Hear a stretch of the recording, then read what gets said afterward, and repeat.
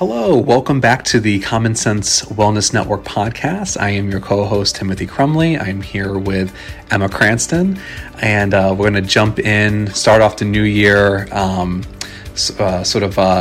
off to a financial start, talking about, well, first off, we're going to touch on the No Surprises Act, something that we talked about going on a year ago, believe it or not, when this act came into existence and came into law, and some of the ways in which our group responded to it, and then thoughts that Emma and I had at the time. You can refer back to our previous episode for more information. We were going to do a part 2, which we do want to touch on today. Not going to be a long segment, but we do want to follow up on it. And now that we're basically a year out from the No Surprises Act coming into effect, what that's looked like and what we've been seeing. But our main focus today will be talking about providers taking insurance and taking insurance versus self-pay, and debates and opinions and thoughts on this. And Emma and I have our own personal views around this, but this is a big topic within the medical community and even within the mental health therapist community. So, and obviously it impacts our clients. So we'll dive into that today. That said, first, a little bit more about our group. The Common Sense Wellness Network is a group of practitioners comprised mainly of mental health counselors, social workers, and nurse practitioners serving clients within New York State. We are primarily a tele-based practice, although we do also offer in-person services, and we've been in operation since the summer of 2018. You can find out more about us on our website at www.commonsensemh.com. Thanks.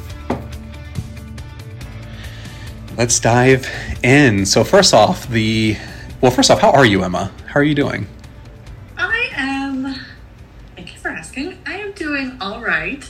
I know I did just take about a half hour before we started recording. Well, we just took a half hour. We did. To mutually vent. So, things are going fine. Manageable. Some stressors, but overall manageable.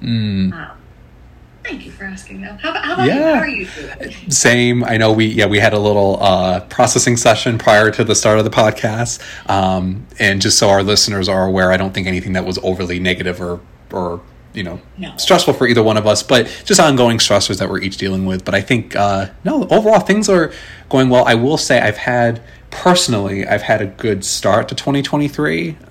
I've been, more inclined towards 2023 than I think I was towards 2022, and there's probably a whole host of reasons for that. But good start to the year so far, despite the stressors that you and I were just talking about.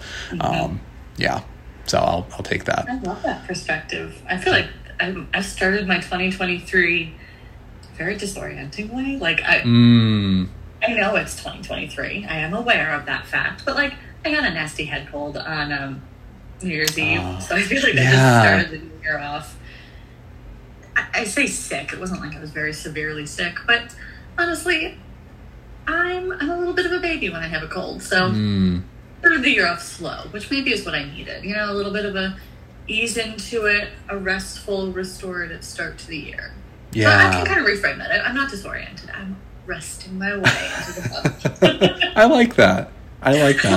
Yeah, I'm trying not to put too much emphasis or pressure on the new year, but there definitely has been this sense of I know for me, we won't get too lost into this, but for me, my partner and I did a lot of rearranging of our apartment going into the weekend of New Year's. And New Year's Day, we did a lot of cleaning. We threw a bunch of stuff out that we weren't using. I got my office into a much better state, and it's much more comfortable and reflective of my needs and, the work that we do here from home. So that's been really nice. And I try not to brag about this, but I will share this here. Part of the privilege or pro to having moved to a warmer climate is that it has been a very warm start to 2023 in Austin. So I've been immensely enjoying that. I know it's been colder up in Albany, but yeah.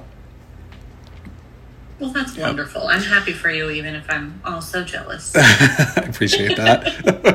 Our listeners could not see your face as you were hesitating, how do I say this in the nicest way possible? Put a little practice into it. That's right. Yeah, but this said, so now that we're in 2023 and we have a year under our belt when it comes to the No Surprises Act, which that blew me away when, so we have a list of topics that we do have sort of outlined that we check to see if we want to pull from that when we do a new podcast. And Emma had pointed out that we did have a part 2 for the No Surprises Act listed there that, we could jump back to.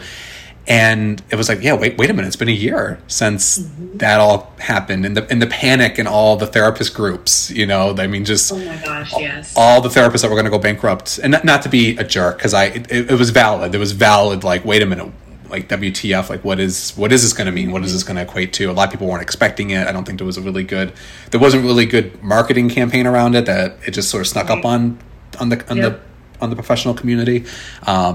But yeah, I remember just all the upheaval around it. And then, we as a group, made our changes in response to it, is specifically regarding our financial agreements with clients and the language that we include on there to better inform them. Any immediate thoughts, Emma, regarding this past year and what you've seen? I'm trying to think of a funny way to incorporate no surprises into this. There was no surprise in that it was really anticlimactic. Yes. I laugh internally with how, I don't know if I was panicked, but I'm just like, oh my gosh, this is going to be, this is a significant change. And I, based off of the information that we had initially received, because I know, I don't remember how much we talked about this in the initial podcast on the topic, but you did a great job. The practice did a great job of informing us as clinicians, what this is, what does this mean, how is this going to impact you? So I didn't really have too much concern about my personal practice, but it's so anticlimactic. Once the initial rollout happened and I told my caseload, hey, you're going to have this new piece of paper to sign, and of course I explained it thoroughly, but they signed the thing and we've never talked about it again. Yeah. New clients won't bring it up. It has not been a part of my day-to-day life, I guess. That makes sense. Yeah. Yeah.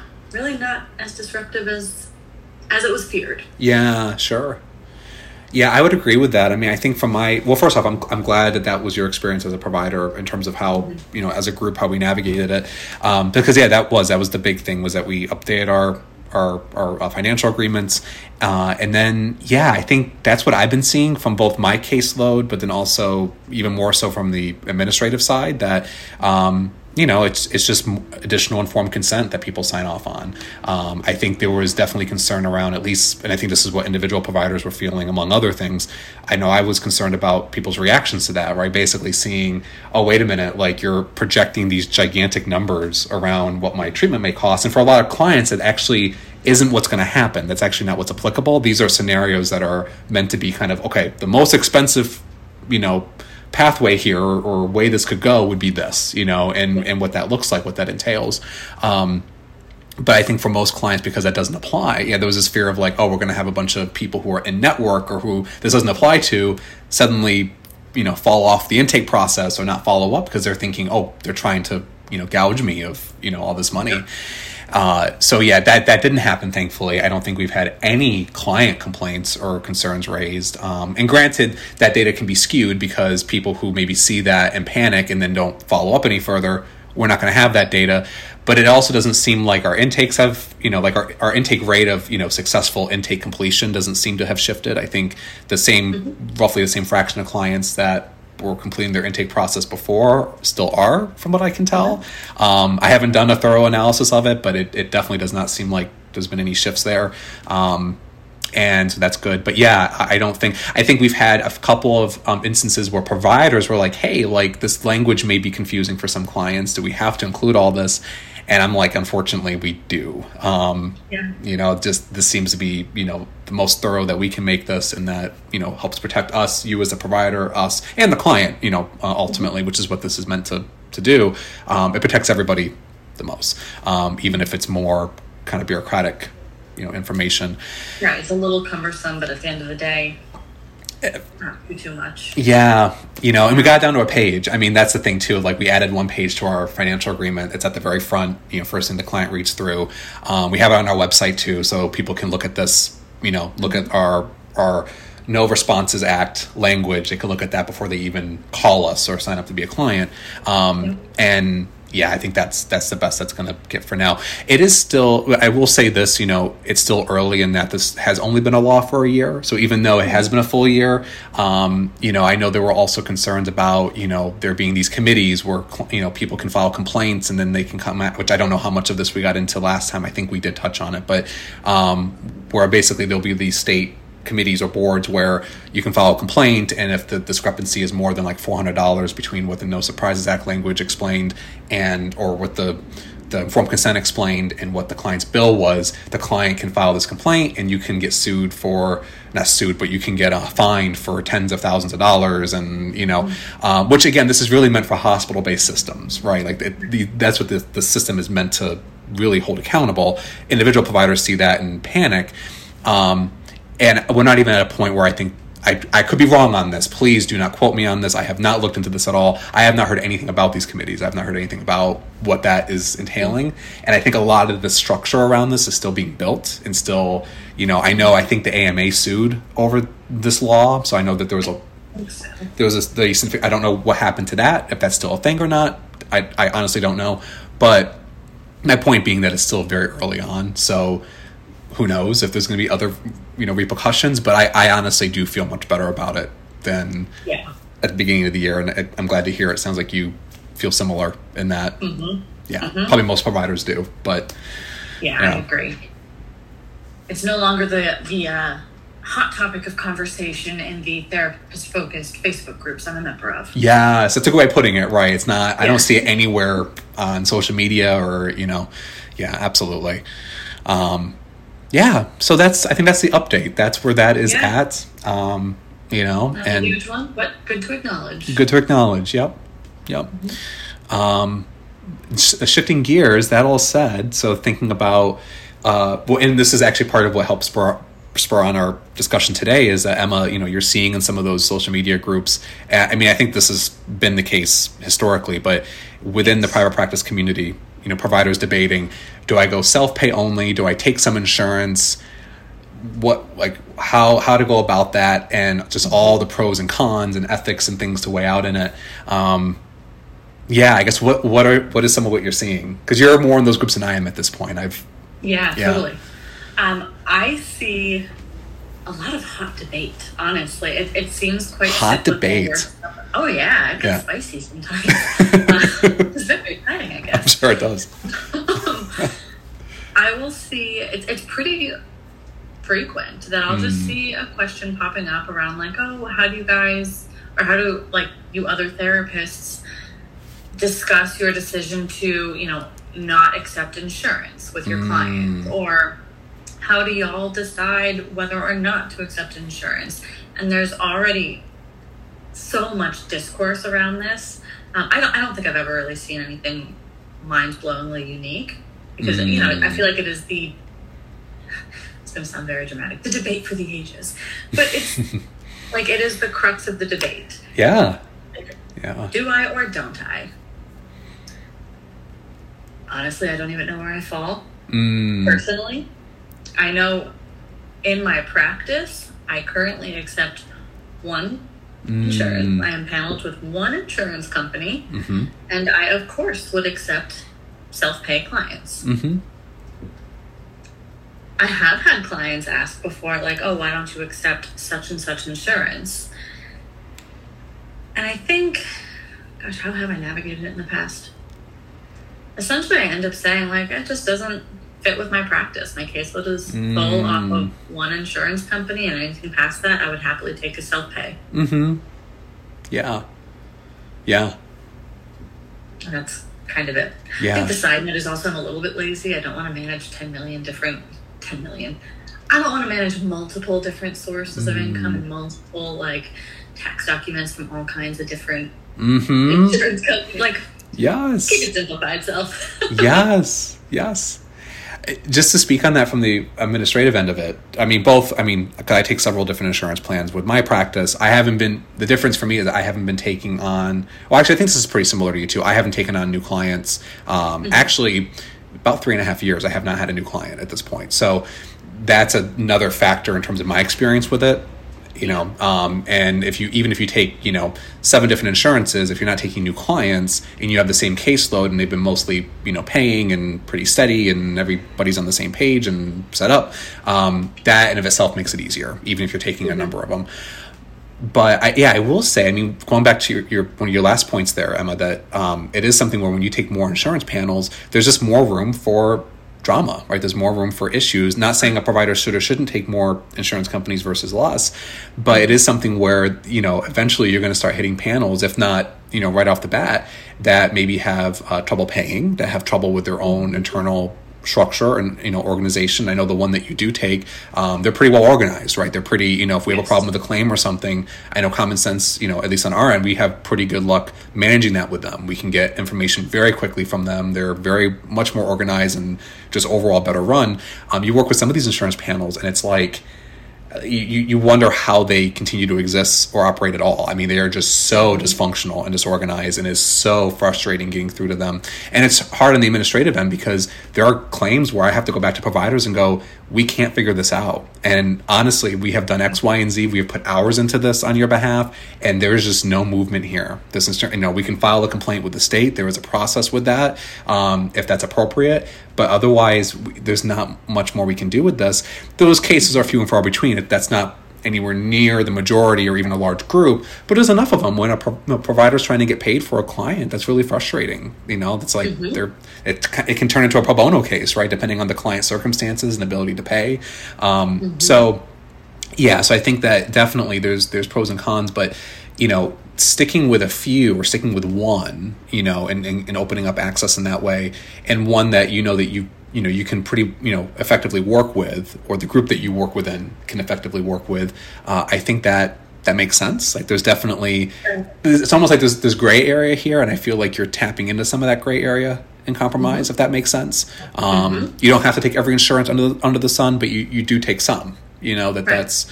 And again, no right or wrong to people who take 8 panels, and no right or wrong to people who don't. And we can get to that as well, because there's very much pros to that. And I think ethically that is absolutely okay. And I have some of my own, opinion and bias there. Yeah. But yeah, I don't know. What are your thoughts? I think you expressed it so eloquently, first of all. I think, I guess I can't speak for others, but I know as a clinician, shifting from, I was working in a not-for-profit where I had zero awareness, really, of like reimbursement rates. I heard that phrase before. Yes. That was about as far as I went. I did not know barely anything about it. And then shifting into private practice and kind of being faced with like, okay, so do you want to panel with insurance? Do you not? If you do, what insurances do you want to panel with? And there's this mystique around paneling with insurances where, and part of the contract's probably for every insurance company. I can't speak to that just because I'm only paneled with one, but I assume for all insurance companies is that you cannot discuss those rates. That's right. With anybody. So one of the difficulties, actually one of the things that did hold me back from paneling with more was like, I got panels with one where I felt that the reimbursement rate was pretty adequate and like it felt better than most. Sure. I would not want to be getting paneled with insurance companies that are like, you hear the horror stories sometimes, like sub $60 for a session. I don't want to get paneled with those companies. Right. Yes. And yes. That does mean that there are probably fewer therapists available for the people who have that insurance. Yeah. Yes. And that is very unfortunate. I don't say that flippantly. Just that highlights part of the brokenness and issue within the system. Yeah. Because at the end of the day, this therapist is just trying to make their money as well. Because it's expensive for us all. I think that the guardedness around insurance rates feels very much like that work culture of like, oh, we don't discuss pay here. Yes. It's the same concept. We're just not co-workers. We're, professional colleagues in a separate way. Yes. it, I don't know. It's isolating. It serves to weaken. Like, there's so much less space to advocate for fair pay. Yes, absolutely. Well, fair reimbursement in this case. No, for sure. And I appreciate that comparison, Emma. I hadn't thought of it that way before. And that is a really good way of putting it. It's very much that kind of toxic, kind of workplace capitalist dynamic of, we don't discuss pay. You don't know what other people are getting reimbursed. So you don't know how much you're getting screwed over. You don't know how much you're, being discriminated against or whatever that might look like. And it's definitely, I think, an extension of that. And I'm just thinking too, like, as you're saying that, like, imagine, and by the way, nobody should do this, because if you do this, especially if you do have insurance contracts, you will get sued and you probably will lose a lot of money. So don't do this. I would not do this. But imagine if somebody could create a database, right, or like an app for providers where it's like, where you're comparing insurance panels in terms of how they treat you on a number of, including pay, right? And I take that back, actually. Somebody probably could create this and talk about certain metrics, but the pay, you're right, these are non-disclosure, these are based on non-disclosure agreements and contracts where you cannot disclose those rates, right? We can't sit here and say who pays what specifically, and that's just the way that is. But yeah, that's, but imagine if you could, right? Imagine if a provider could look at that and go, okay, so it makes sense to panel with X, Y, and Z, but I'm not going to panel with A and B because, their rates are so far off or so low. And it is, this is where it gets into some of the ethical territory, because then it's like you have clients that have these insurance, and clients don't know on their end, right, what these insurances pay, nor should that be their problem, right? What they should be informed of is if they have any cost share, right? Do they have copays or deductibles? And a good insurance company is good at, updating their clients of that, like the one that you work with, Emma. My understanding is that those members and those clients get statements on the regular. That company is really good at keeping their clients informed as to how they, what's happening, right? What you're being charged for. Because clients should know too, like, what did my provider charge the insurance? And then what did, and if the insurance company is sharing that, that's okay.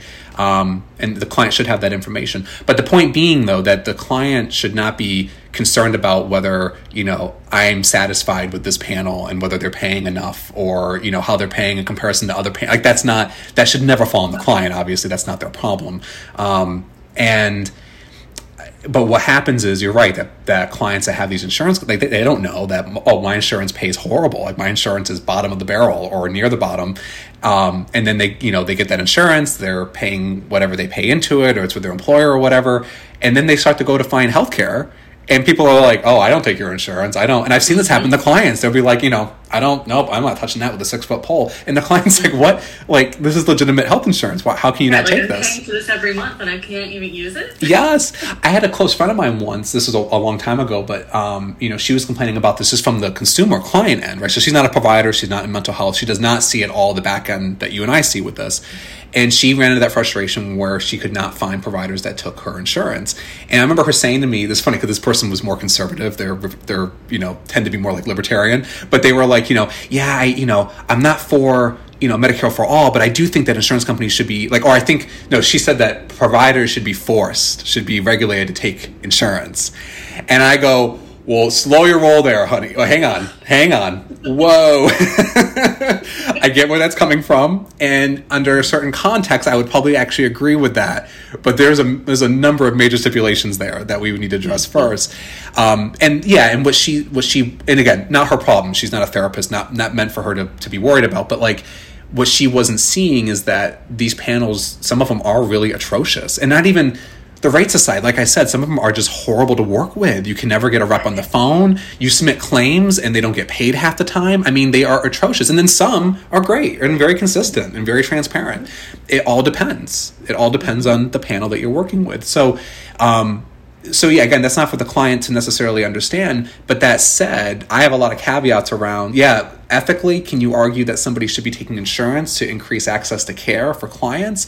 Valid argument there, but there's a lot of asterisks and just a lot of points here in terms of just how broken the system is, and I hear people say it's not broken, it's working as designed. However you view it, right? It sucks. It's not working well for the client or for the person, right? Regardless of whether that's by design or not. And so, but these are the pieces as to why, right? It gets very complicated. It gets very nuanced. and like provider rates, that being something that can really be anything, right? Like you said, an insurance company can decide to pay $40, per session, which again, if you don't know the back end and what that looks like, that might not seem terrible. But that's before your taxes, that's before your overhead. A provider is taking home maybe $5 or $10 after that. Like that's not, that is not best case scenario, right? And we all know how far that goes now, right? Like that didn't go far before, but like that's going what am I trying to say? That's going less and less, right? In terms of like I'm having a total like verbiage moment here, but that's not going anywhere near as far as it used to, and that's only getting worse, right? That's only exactly. And like you said that well too, it's something where this is what's negatively impacting all of us, right? As clients and providers, and it's the landscape. It's interesting that you're highlighting, it's not on the client. That's not even something they need to be informed of. That's not their problem. One of the things that have been really interesting to me is some of the folks, again, within these therapist-centered social media groups, there's been an increased, I wouldn't say pressure, but there's been increased discussion of being more transparent with clients. Oh yeah, I don't panel with that insurance because their reimbursement rates are atrocious. And, it makes sense that you're struggling to find a therapist because, they're really not a great, they're not very organized. They're not a great insurance company. And people highlight, we want to advocate for changing the system, but the clients need to know to essentially join in that fight. That's not my belief. It just, for exactly what you're saying, I don't think, I think, I don't want to say this too aggressively, but I think there is a higher potential for abuse of a power differential there. Say more about that. Hey, yes. There's an issue. Yes. Now you go get it. Thanks, client. Yes. If I'm that one, as a therapist, I'm automatically in a higher position of authority than my client. I have the power to terminate. Yes, my clients also have a power to terminate, but they're supposed to abruptly be able to terminate. They shouldn't feel as though their ability to receive therapy with me is threatened by my ability to abruptly, well, you're not advocating with your insurance, bye. Yeah, yes, that's right. That does not work for me. I work for my client. Yes, yes. And I extend that to potential clients as well, in the sense that, if I have somebody who's out of network and looking to receive services with me, it is essentially like, okay, well, here is my self-pay rate. Yes, I am offering a sliding scale. Yeah. There's a bottom to that. It's not just open-ended. And I'll give them some information about how to, if you need a super bill, if you're trying to obtain out-of-network benefits, if your plan covers any of that, I will give them that information because it benefits them. No, I'm not going to contact their insurance because I would need a whole release to do that. I'm not going to be calling their insurance to find out the specifics of their plan because that ultimately is their responsibility. Yes. So to me, that is no longer an abuse of the power differential. That is me sharing information. You can do something with it, or you don't have to. Yeah, that's right. Pay out of pocket and you don't try to get reimbursement from your insurance company, that's fine. You don't have to. Yes. I'll give you the information, though, because I would love for you to save some money where you can. Yeah, yes. Yeah. What are your thoughts there? Well, no, 100%. Well, a couple of thoughts. So, that starts getting into too, which is relevant to this conversation, the differences in how to approach out-of-network benefits, right? And that the approach that you're describing there, which I think for common sense, we tend to advocate our providers do this. So there are some exceptions to it, but that for the most part, taking the approach of, this is actually a self-pay agreement. You seeking reimbursement from your insurance is a separate thing that you are welcome to do. That is between you and them. I don't take that insurance. I'm not paneled with that insurance. So as far as our purposes go, we are self-pay, right? Yes. And I think there's a certain informed consent in that. And I think, you talk about, and maybe that's where some of the gray area is here, right? Because that maybe in that context, if there's a conversation of, well, why don't you take that insurance? And, because jumping back for a moment, it's tough because I agree with you, Emma. I don't think this should be falling on the client. And there's a power differential that unfortunately, I think maybe that gets a bit lost in that conversation, right? Where it's like the therapist is maybe well-intended, but they're not thinking about the position that that's putting the client in, and I can speak to that in a moment actually, but that it absolutely does put the client in a position when the client's the one needing care, right? We're trying to manage a business. We're trying to manage our own livelihoods. We're trying to pay our bills, all important and valid, but the client's trying to get clinical care. So that's where there's that power differential, right? Where it's like, yeah, there's an agreement here. This is a professional relationship. At the same time, yeah, it's the client's position is very different from ours, and we have to recognize that. So when you start doing this, oh, well, they're going to join in on the fight, and I'm going to disclose all this to them, you have to be very mindful of what impact is that actually having for them. I could see in the context of an out-of-network situation, a provider going, hey, would it be transparent? Honestly, I have not had great experience with your insurance company, and unfortunately, they have not treated providers very well. Unfortunately, they don't have to get into rates. They can just say in general, right, like this is not a good company to work with. That's been my experience. So this is my approach with this. I don't panel with them. I only, this would be a self-pay situation, and that's why. Clients having that informed consent and then being able to decide on their own, okay, what does that mean for the insurance that I have? Do I have other options? They can navigate that and decide what they need to do. And maybe in that way, there can be some of that. But I think you're right, Emma, that especially in an in-network situation, or, if you're really kind of, I think sort of falling on that, right? If that's the approach of like, hey, like my client's going to know all the details here and all the underpinnings of this, or my reaction, or what the issue is here, we have to be mindful of the position that puts them in. Just one example I'll share, obviously without sharing any identifying information, is I have had cases. I've had one client in particular who ran into this where they were trying to get services at a medical type of clinic, and they were aware that they probably couldn't use their insurance, but they were gonna. I think the clinic was. I'm trying to remember exactly what was happening at this point because there's been a lot of back and forth. But basically, the clinic has offered to submit claims for out-of-network, because the other way you can do that, which again, you don't, Emma, and many providers at Common Sense don't, is that you can bill for out-of-network internally, and that gets a lot more complicated, which is why we don't do that, and we can get into that too, either today or maybe in a future episode. But this clinic was offering to do it on the back end, right? Well, we'll submit claims and see where they go. There are some special cases at Common Sense where we do that too. But again, in general, we don't push that.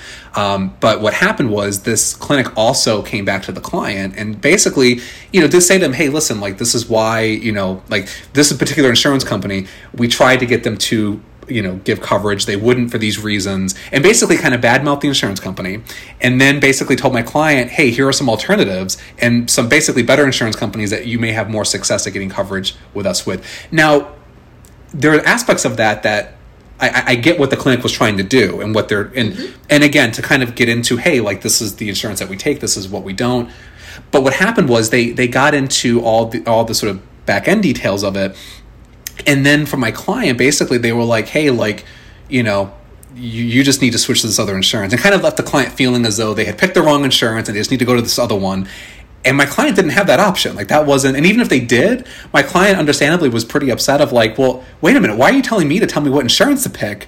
I have health insurance. Like, and it totally derails the conversation, right? Now the client is being shamed for having the wrong health insurance, which is exactly what you want to avoid. That's what should not be on them, right? They did not do anything wrong by picking that insurance plan, or especially if it was an option by their employer and they only had a couple of options, or maybe even only one option, right? Like, that's not on them. But what happened was the conversation became dysfunctional, and I'm sure that was not at all the intention of this clinic, but that's what happened, and it left a bad taste in the client's mouth. So I think to your point, Emma, that's what can happen if you're not mindful about what you're sharing, why you're sharing it, the intent in sharing it, and what that means for your client, and in terms of navigating some of these dynamics with the insurance.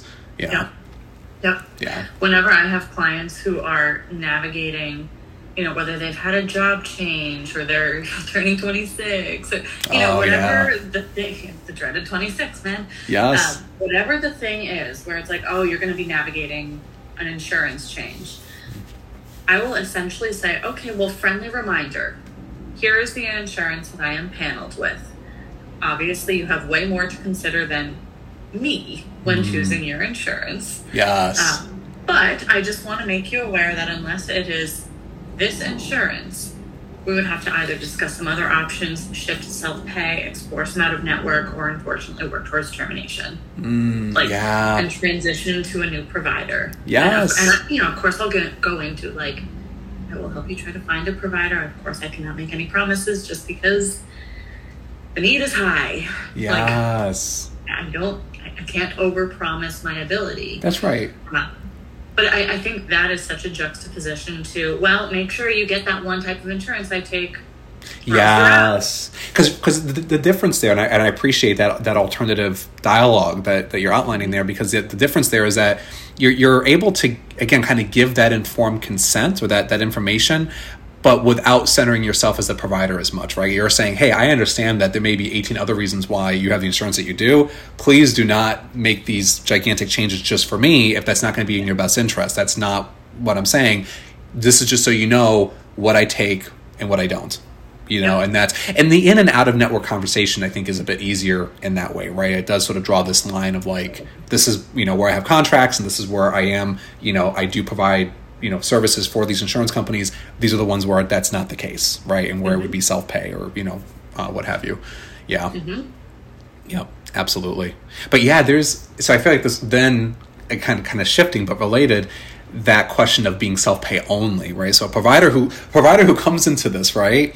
And I think in a very healthy, okay way, looks at all this and goes, oh, absolutely not. For my sake, for the client's sake, fuck the systems. I don't want to, like, no, I'm not. And then, we haven't even gotten into insurance auditing. We haven't gotten into, like, again, like the 18 different ways you can inadvertently commit fraud and wanting to make sure you don't do that. Like, all these different liabilities and other issues that come up. So a provider looks at all that and goes, no, like, I want to take that out of the equation. I just want to meet with my client and have services. And then does that. And I've heard providers get negative feedback around, hey, but you're not accessible, right? You're not taking insurance. Again, there's valid points to that. There's an and here. That said, I say there's an and here, I'm going to say but thinking about the pros and cons of that, though, like, why would a provider go self-pay only and not just to line their own pockets, but, like, why would they go self-pay only? Why would somebody choose to do that? And we have some providers in our group who have, and I think have done so for valid reasons, and they and their caseloads have benefited when they've done that. That's why I have a strong opinion here. I'm like, when I hear people start, I empathize where it comes from, but I want to try to explain, like, yeah, but can you see why, this may be a pathway here and why providers choose to go down this pathway. And there can be actually a lot of benefit to it for everybody involved. So much. What are your thoughts on that? Yeah. The freedom of being able to personalize therapy in ways that being paneled with insurance doesn't allow. Yes. Like, there are some providers who offer, an hour and a half session or a 2-hour session rather than a 53-minute and not a minute longer kind of a session. Because, right. I get reimbursed for my 53 minutes. That's right. Yep. The freedom to not be tied to diagnoses, right? We all go through grad school and we're told, don't diagnose in the first session. And then you get paneled with insurance and they're like, diagnose in the first session or else. That's right. The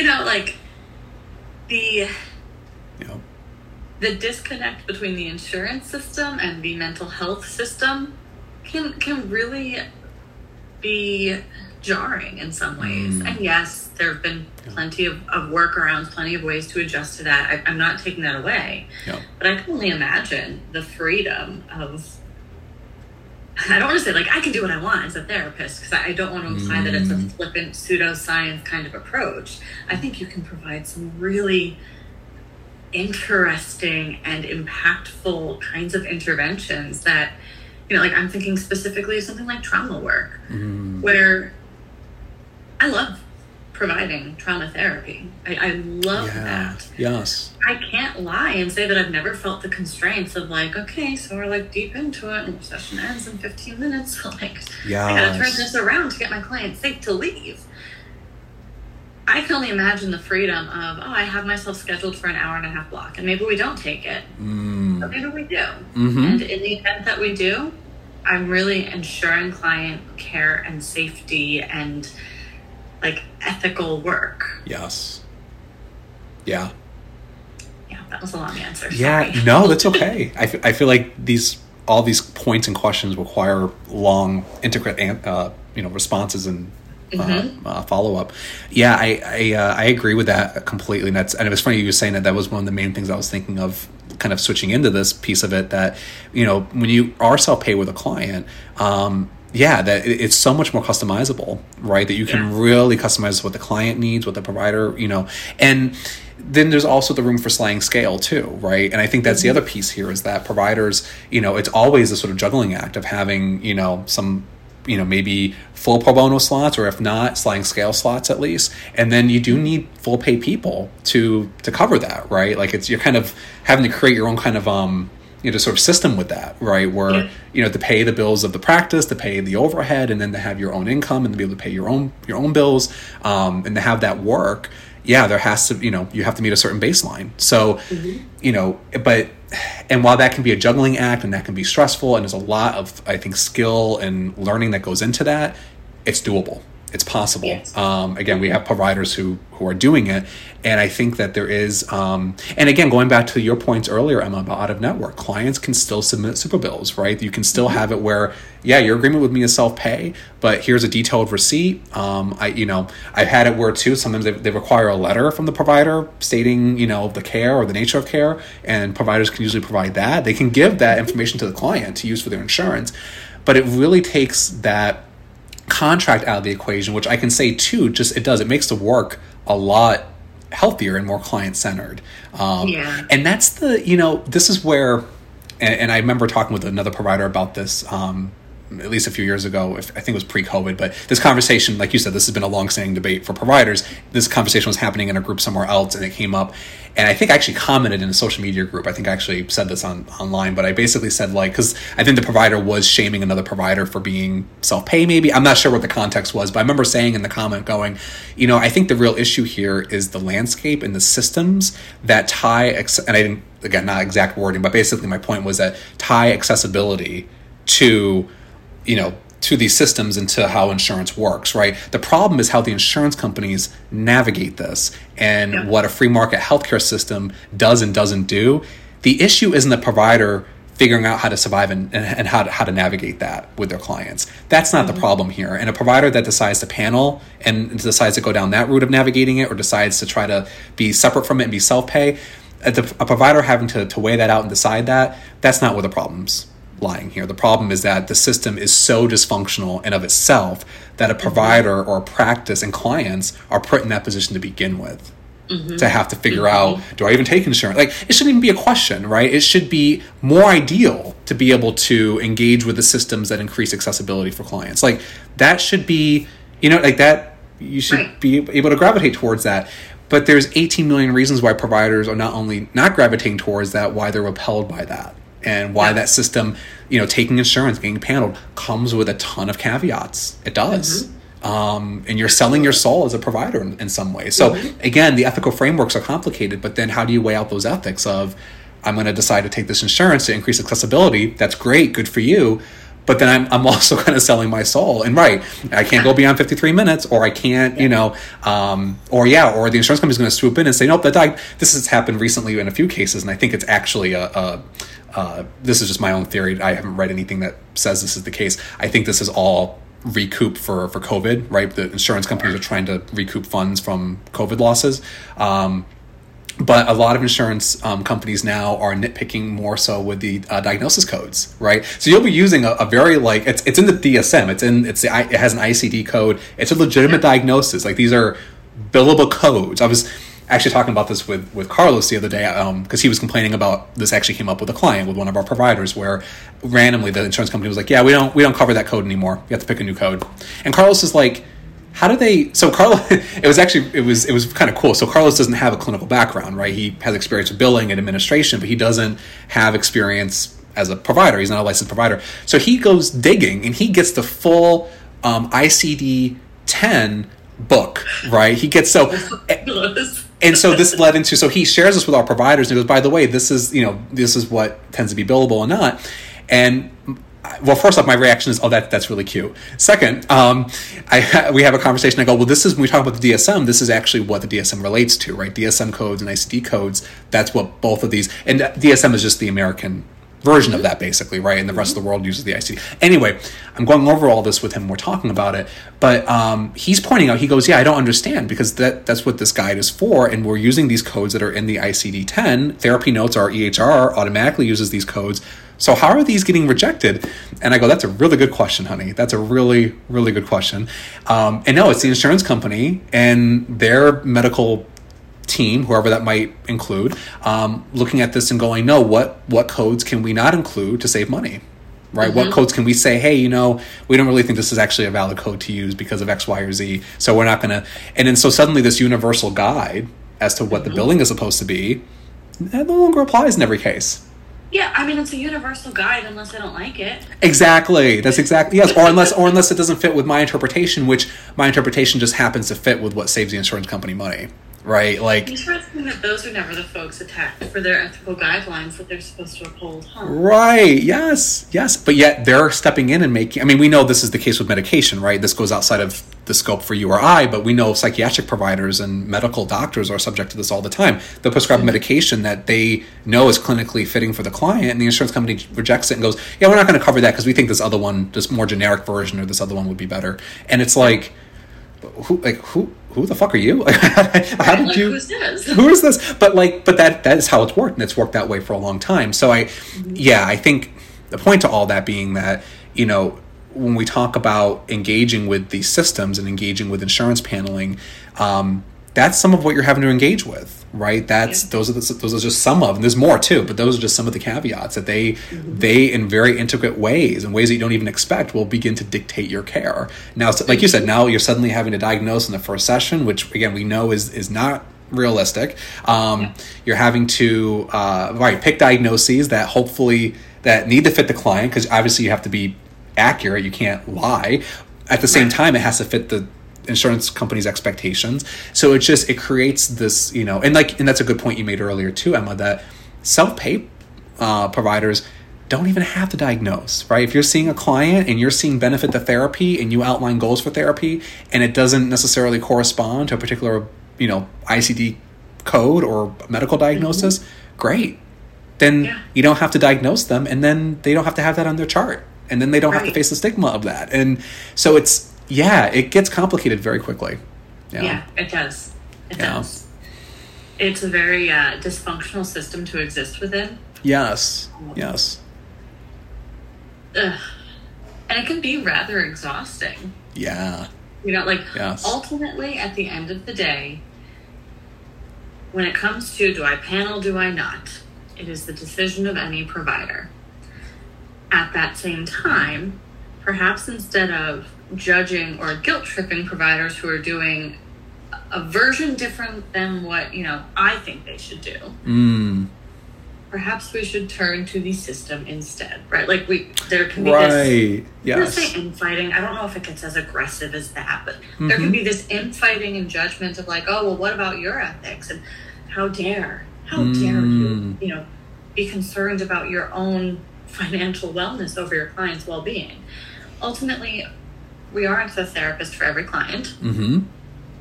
That's right. We cannot be, we will not be. Gotta let that go. Ultimately, our wellness, including our financial wellness, our emotional wellness, because let's be real, interacting with insurance can take an emotional toll, especially if it's one of those not so great insurance companies who's very non-responsive, who's very inconsistent in coverage. That takes a very stressful emotional toll on a therapist. We all need to find our own sense of balance and wellness. That's right. It would be great. The system could get its shit together so that we didn't have that added weight of decision making. Yes, that's right. That's right. And I think that's the thing too. If we were working within systems that were, again, more client-centered, that did not treat clients and providers in the ways that we're talking about today, when I have somebody come up to me and go, well, I think it should just be one and the same, that providers should just have to take insurance, I can get more on board with that if you had something that was paying a livable amount to providers, right, to be able to manage what they need to. And that didn't come with all these caveats. Like, this just, it gets so much more complicated. And I think you're right, Emma, that the focus tends to become, that there is some infighting with it, and that there tends to be this sort of shame-based back and forth over it. Yeah. And it's like, no, like there's, again, it's like judging anybody in terms of trying to survive these systems, where it's like, there's different ways of doing that. And you have to weigh out through your ethical decision-making models what you feel is going to create the least harm for yourself included, right? Because if you're not okay or not stable, you're not going to be able to, not to get into, old school AA cliches, but you're not going to be able to help somebody else. And that there's a reality to that. Yeah. Absolutely. Yeah. There's that piece of competence. If I'm burnt out and losing my mind because I'm paneled with all these crappy insurance companies, and what quality therapy am I providing? Am I talking to my CE? Who knows? Because I haven't looked at that stuff in years, because I'm just trying to keep my head above water. Yes. Because I'm getting my year-end audit again. Yes. Like, how do you... I know I presented a very obviously dramatized example, but still. Yeah. I'm probably not providing the most competent therapy in those moments. That's right. Yes. Yeah, it's not optimal. You're not at your... Right. Yeah. Yep, you're not at your best. Yeah. I'm realizing, too, I know our episode went way longer today than it normally does, which I think is okay. That's fine, but we probably should wrap it up. Probably. Yeah. A lot here, and clearly we could definitely continue on with this discussion. Apparently we got some passion here. We do. I'm glad we talked about it and took some time today to focus on this piece. And hopefully it's helpful to providers who listen, and then, clients, and again, like if any of this information is helpful in terms of just understanding some of the landscape. And hopefully coming from a source that, again, doesn't have to be the therapist either, right? Yes. You're just listening to this and getting some information, and this isn't, unless my clients are listening, but that's another thing, I guess. But in general, hopefully that's helpful. It's not within the therapeutic context that you're, Yes, exactly. Yeah. Exactly. Yeah. Anyway, so we'll wrap up for today. Sounds good to me. Thank you so much, Emma. I appreciate it. Thank you. And we'll follow up in our next episode. Sounds good. All right. Bye. Bye.